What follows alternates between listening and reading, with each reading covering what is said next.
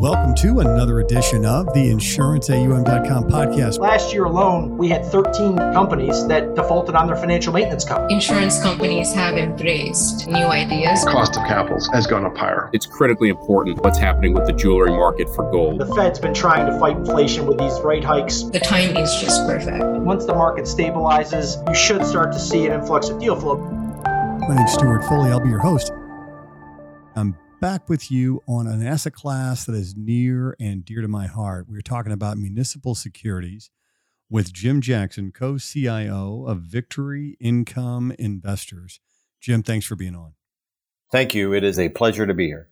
This asset class is near and dear to me because I was the first institutional job I ever had was as the treasurer of the city of Columbia, Missouri, right? So at the time, a standalone AA. We owned all of the utilities in town except for the gas company, which was owned by a for-profit corporation. You know, I learned a lot. Also managed their pension plans, which was really interesting and gave me a chance to get a handle on that market too a little bit. So very excited about this one today. Before we get going too far, I want to kind of introduce you to our audience. So where did you grow up? What was your first job? Not the fancy one. And a fun fact.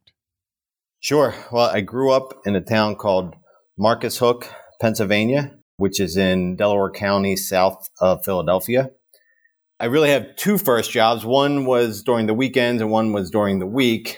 On the weekends, I worked for one of my sports coaches. He had a pool cleaning business where at the end of the winter season, when the pools were empty, I had a crew of kids like myself. We would go around with vats of acid and clean out the pools before they filled them up.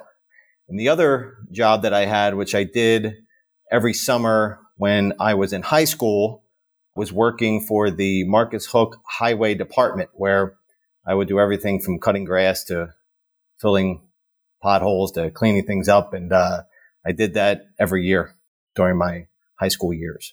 Very cool. And what's a fun fact? A fun fact is that my only hobby is riding mountain bikes. And my fun fact is that I've broken more bones over the last 5 years than the first 45 years. And I think I might be losing a step that's causing that to happen, Stewart. Listen, man, as an old gray-haired guy, I'm all for you. Believe me. So keep it up. Can you give us a little bit about your background, Jim, and maybe some background on Victory Income Investors, just for our audience who may not be familiar? Sure. So I got my start in the business as a fixed income analyst for Cigna Investment Management. That was more than 20 years ago. I've also worked as an analyst at Hartford Investment Management and Barings. For all of those places, almost all of my time was spent managing insurance assets. I came into the business through probably a rather unique route. I graduated from the Naval Academy in 1994. I was in the Marine Corps for 5 years. After that, got my MBA from Michigan and entered the business after that. So I came to USAA in 2009. USAA was purchased, the USA Asset Management Company was purchased by Victory Capital in 2019. And we transitioned to our Victory Income Investors brand in April 2023. Very cool. So municipal bonds are near and dear to my heart, man. Believe me. So there's so many different aspects of munis. They have traditionally had a very stable credit profile. Talk to me a little bit about how you approach this market and how it's different than maybe some other folks in the market. Sure. So overall, we manage approximately $26 billion of fixed income assets. So split between money markets, taxable bonds, and tax-exempt bonds. So our tax-exempt team, they will manage approximately 8 to 10 billion of both tax-exempt and taxable muni bonds. Now, we have a long history of managing muni bonds. We launched our first tax-exempt fund in 1983. And really, our focus is on evaluating everything purchased in our portfolios before we buy it and throughout the entire life that we hold it. So really our focus is on evaluating credit risk at the individual bond level and not doing macro calls as far as how we build our muni portfolios. So our muni team works very closely with the corporate team as well. So I manage both the muni PM team and the taxable PM team. And there is a lot of overlap between the two. So I think what is unique about our team that we do benefit from broad expertise across various credit type asset classes. And it is a fully integrated team. So we work here, all of us off the same trading floor in the same offices here in San Antonio. So we have a lot of experience managing taxable munis as standalone portfolios. And we also have a lot of experience managing taxable munis that are a component of a larger, more diverse portfolio. So let me go back to my early years of my career in the municipal market. Okay. So municipal bonds are tax advantaged because the proceeds of those bond issuance are used for the public good, right? Build a road, build a sewer treatment plant, whatever it may be. But there's also a segment of this market that's taxable, right? Fully taxable. So can you talk to us a little bit about the tax exempt versus the taxable market and just kind of lay the groundwork for us there? That has varied through time. So I think if we go back to really when taxable munis became a larger component of the market was in 2009 as a part of the American Recovery and Reinvestment Act. So at that point, that particular law basically established what was called the Build America Bond Program so that munis could issue in the taxable market. And instead of issuing tax exempt, they could issue taxable bonds and there would be a credit for the issuer of those bonds for the amount of additional interest they would have to pay because they're not issuing tax exempt.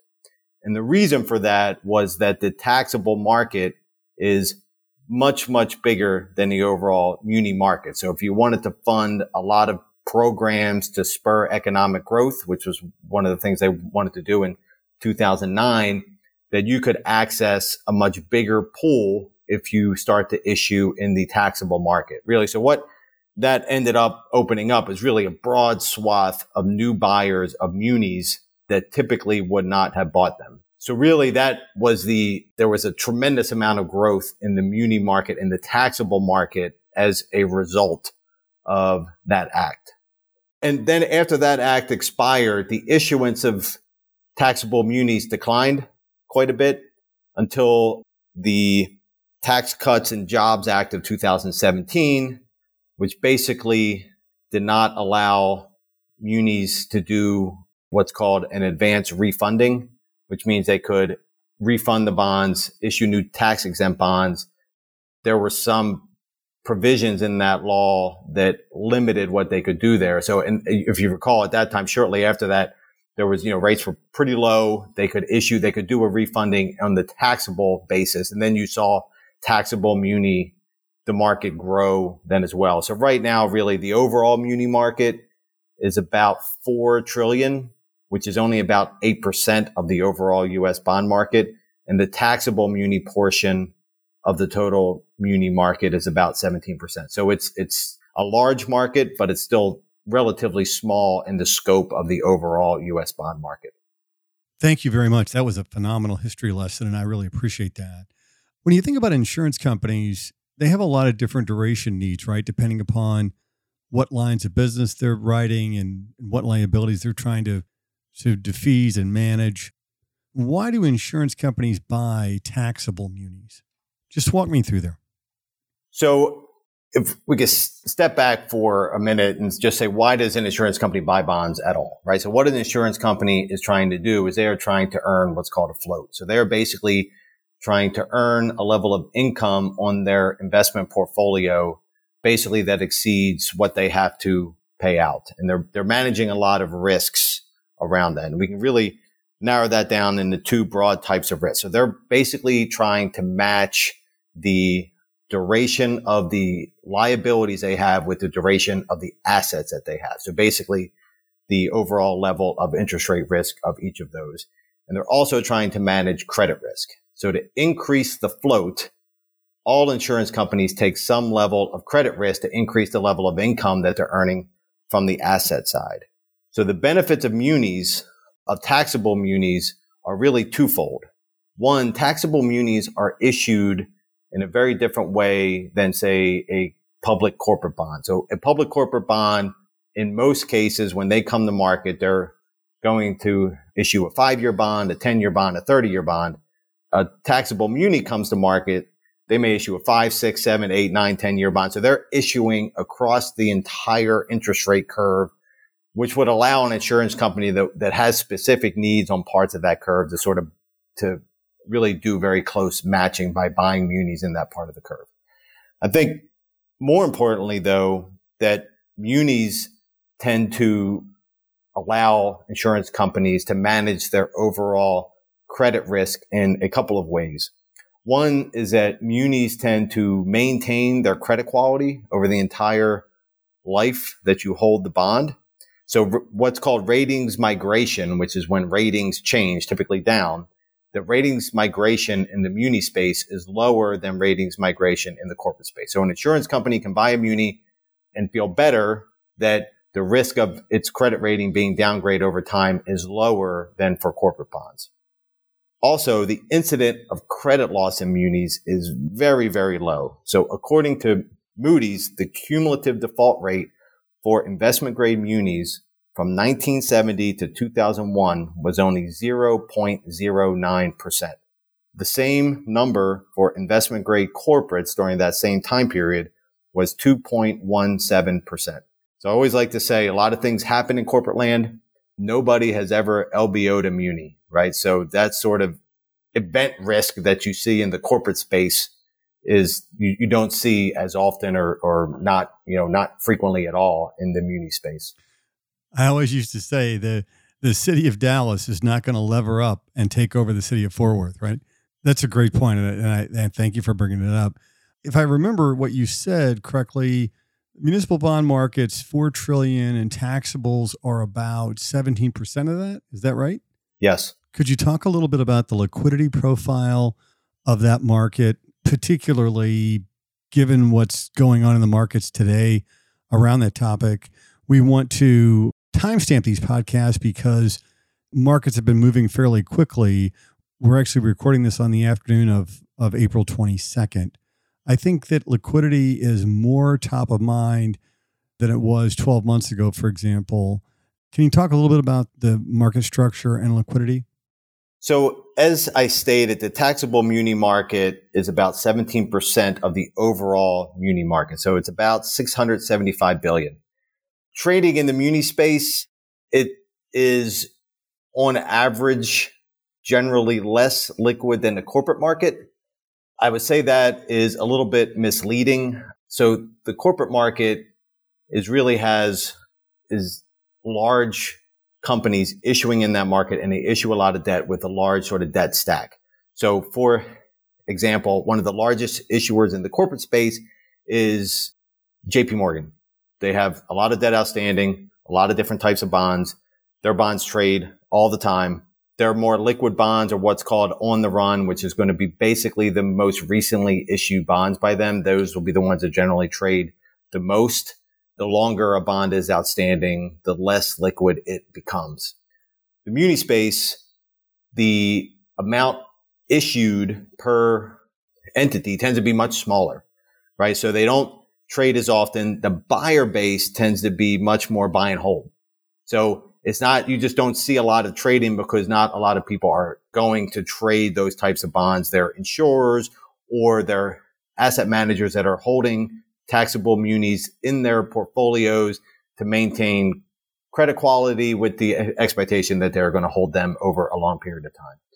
So our experience in the taxable muni market, we have found, given our size, that we have been able to enter and exit holdings without much challenge at all. So I'd say on the muni space, though, if you have very, very large holdings, a 20 to 50 to, $70 million holding, which would be unusual in that space, those would be more challenging to trade. But I always like when I think about markets and how liquid any individual bond is, I don't think there are any hard and fast rules, right? I think it just matters where you are in the market. Sometimes munis are the easiest way to access cash. Sometimes it's corporates. Sometimes it's asset backs. It just varies through time. And I think really using taxable munis as part of a diverse portfolio really adds to that. And with short rates up, something like 400 basis points in 2022, how have the increases in interest rates impacted the taxable muni market? So rising rates impact muni bonds just like other bonds. When rates rise, bond prices go down, all else being equal. So I think what we've seen in the muni space is that, yes, on the taxable muni space, rates going up has definitely caused bond prices to go down. Now, the impact of rising rates is just in the bond market is not simply how it impacts the prices of bonds, but really how the rising rates impact credit quality as well, right? Because as rates go up, the cost to an issuer of servicing debt, if they're issuing new debt, goes up as well. Now, munis often have taxing power that allows them to generate the revenue needed to service debt. And really in a rising rate environment, we're confident that munis in general can increase the amount of revenue that's needed to sort of service the debt. So we think that's an advantage. In a rising rate environment, from a credit quality standpoint, munis tend to maintain their quality over time. And they can do that for many different reasons, but one of them is that they have more control over the revenue they can generate than a standard sort of corporate bond would. So it's been a minute since I managed municipal bonds for a living, but if we just think about, there's general obligation bonds, otherwise known as GOs, that are backed by the full taxing authority of the issuing entity, right? And then you've got revenue bonds that are backed by the revenue of a particular project or a particular stream of revenues. So when you look out today, are there sectors where you find good relative value and places that you're trying to avoid? I mean, I think there's a general consensus that we're slowing, right? How do you see the municipal bond market given the prevailing economic conditions? So when we look across the entire muni space, we think that credit quality is pretty strong right now. There are certain areas of the market that have a bit more headwinds than others. We're thinking in the sort of healthcare space. But again, we always go back to our approach of underwriting fundamental credit risk and understanding the risk at the individual bond level and ensuring that we're being compensated for that risk. And I think that is especially meaningful in the muni market, which is so unique that in each bond that's issued in the market is unique, and that having that sort of understanding at the bond by bond level really allows us to still purchase bonds in a sector that may be challenged, but our fundamental credit underwriting process allows us to sort of look through that and still add value to the muni portfolios that we are managing. I've always referred to that as bottom up, right? So, you mentioned this, the municipal securities. I mean, there are a zillion of them and they're all different and they all require analysis, right? There's far more municipalities than there are publicly traded bonds, for example, many times over. So this requires fundamental roll up your sleeves analysis, and there's no shortcut for that, right? I mean, it requires a team of dedicated investment professionals. Can you talk a little bit about that and what's involved in running a strategy in this manner?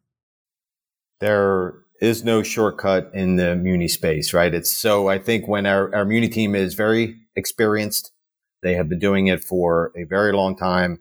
We are very conscious of, one, maintaining a very experienced research team, ensuring that when we bring new people onto the team, that There's experienced folks that are schooled in sort of training them in our way of looking at muni fundamental credit. That is important to our team. It's important to the asset holders of our products, right? So this is, I think, on the muni side, just having the history, right? So is so much history that goes into that as what happened in California over time, how they dealt with various events, that having that understanding really allows us to do a deep underwriting across every single name that we buy across our muni funds. So we're talking about active management, right? So in your mind, can you talk a little bit about how active management is a better approach than passive or simply a laddered portfolio?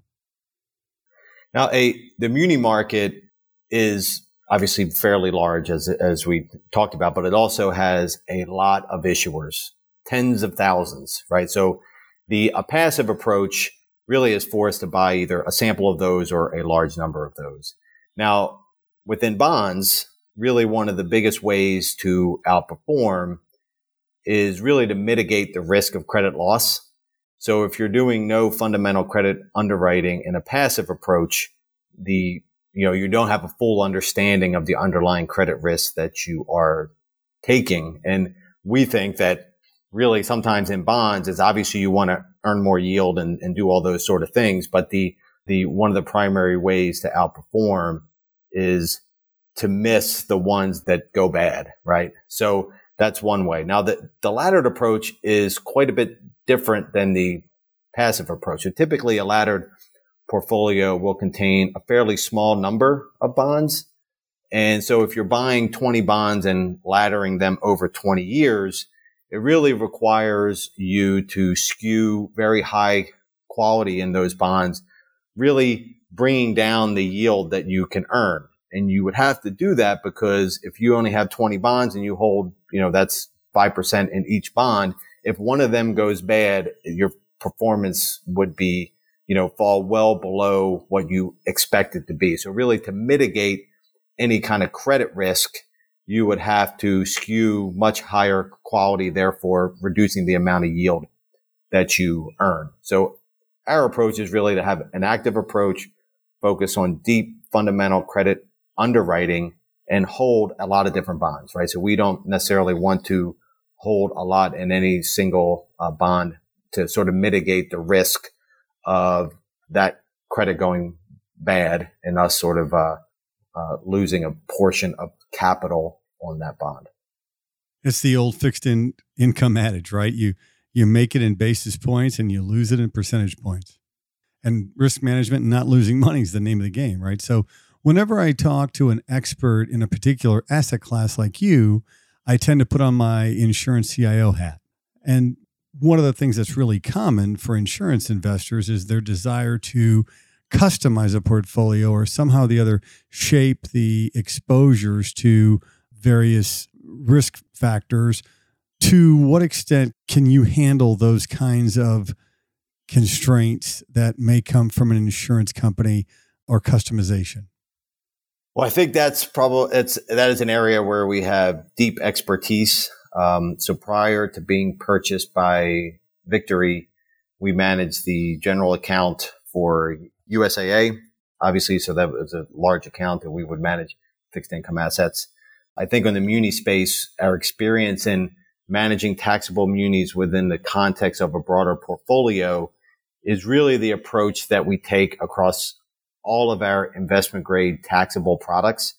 So I think a customizable approach looking at what you want as far as interest rate risk, what you want as credit risk is really simply an extension of what we do day to day, right? So the other side of it is that if you're managing a portfolio that is multi-asset type, so it has taxable munis, it has corporates, we are adept at looking at the value offered in munis versus corporates versus other asset types and allocating across those to provide what we think is the best risk versus reward profile for any client. That's fantastic, Jim. I mean, one of the things that's fantastic for me to get to do podcasts like this with guys like you is I get a really good education on the asset class But before I get you out of here, I want to ask you a new for 2023 questions, which is, what's the best piece of advice you've ever gotten? I'm going to dial back to 30 years ago to answer that. So I was a young Marine at the basic officer course, and we were out on a night patrol, and there was an ambush of the platoon that I was leading, and it was dark, platoon was scattered. It was a confusing scenario, and I just kind of stood there and was trying to decide, okay, what do we end up doing? And the instructor grabbed me, that's a polite way of saying it, and said, I don't care what you do, make a decision. If you get new information and it tells you it was the wrong one, then make another one. And I took that to heart. And really what I learned from that is that you're not always going to have perfect information. You're not always going to know everything. And as long as you continue to take the information you have, make the best decision you can, and then being open to new information coming to you and acknowledging that maybe the first choice I made wasn't the right one, take the new information and being humble enough to make a new one, that was something that has stuck with me for 30 plus years now. Wow, that is fantastic advice. I really appreciate it. And that's very good stuff there. So thanks for being on, Jim. We've been joined by Jim Jackson, Co-CIO of Victory Income Investors. Jim, thanks for taking the time. Thank you so much. It was a whole lot of fun, Stewart. Good deal. I'm very happy to hear that. If you like what you hear on our show, please rate us and review us on Apple Podcast and tell your friends. We certainly appreciate that. It's how we grow. So thanks for listening. If you have ideas for podcasts, please shoot me a note at podcast@insuranceaum.com. My name's Stewart Foley, and this is the insuranceaum.com podcast.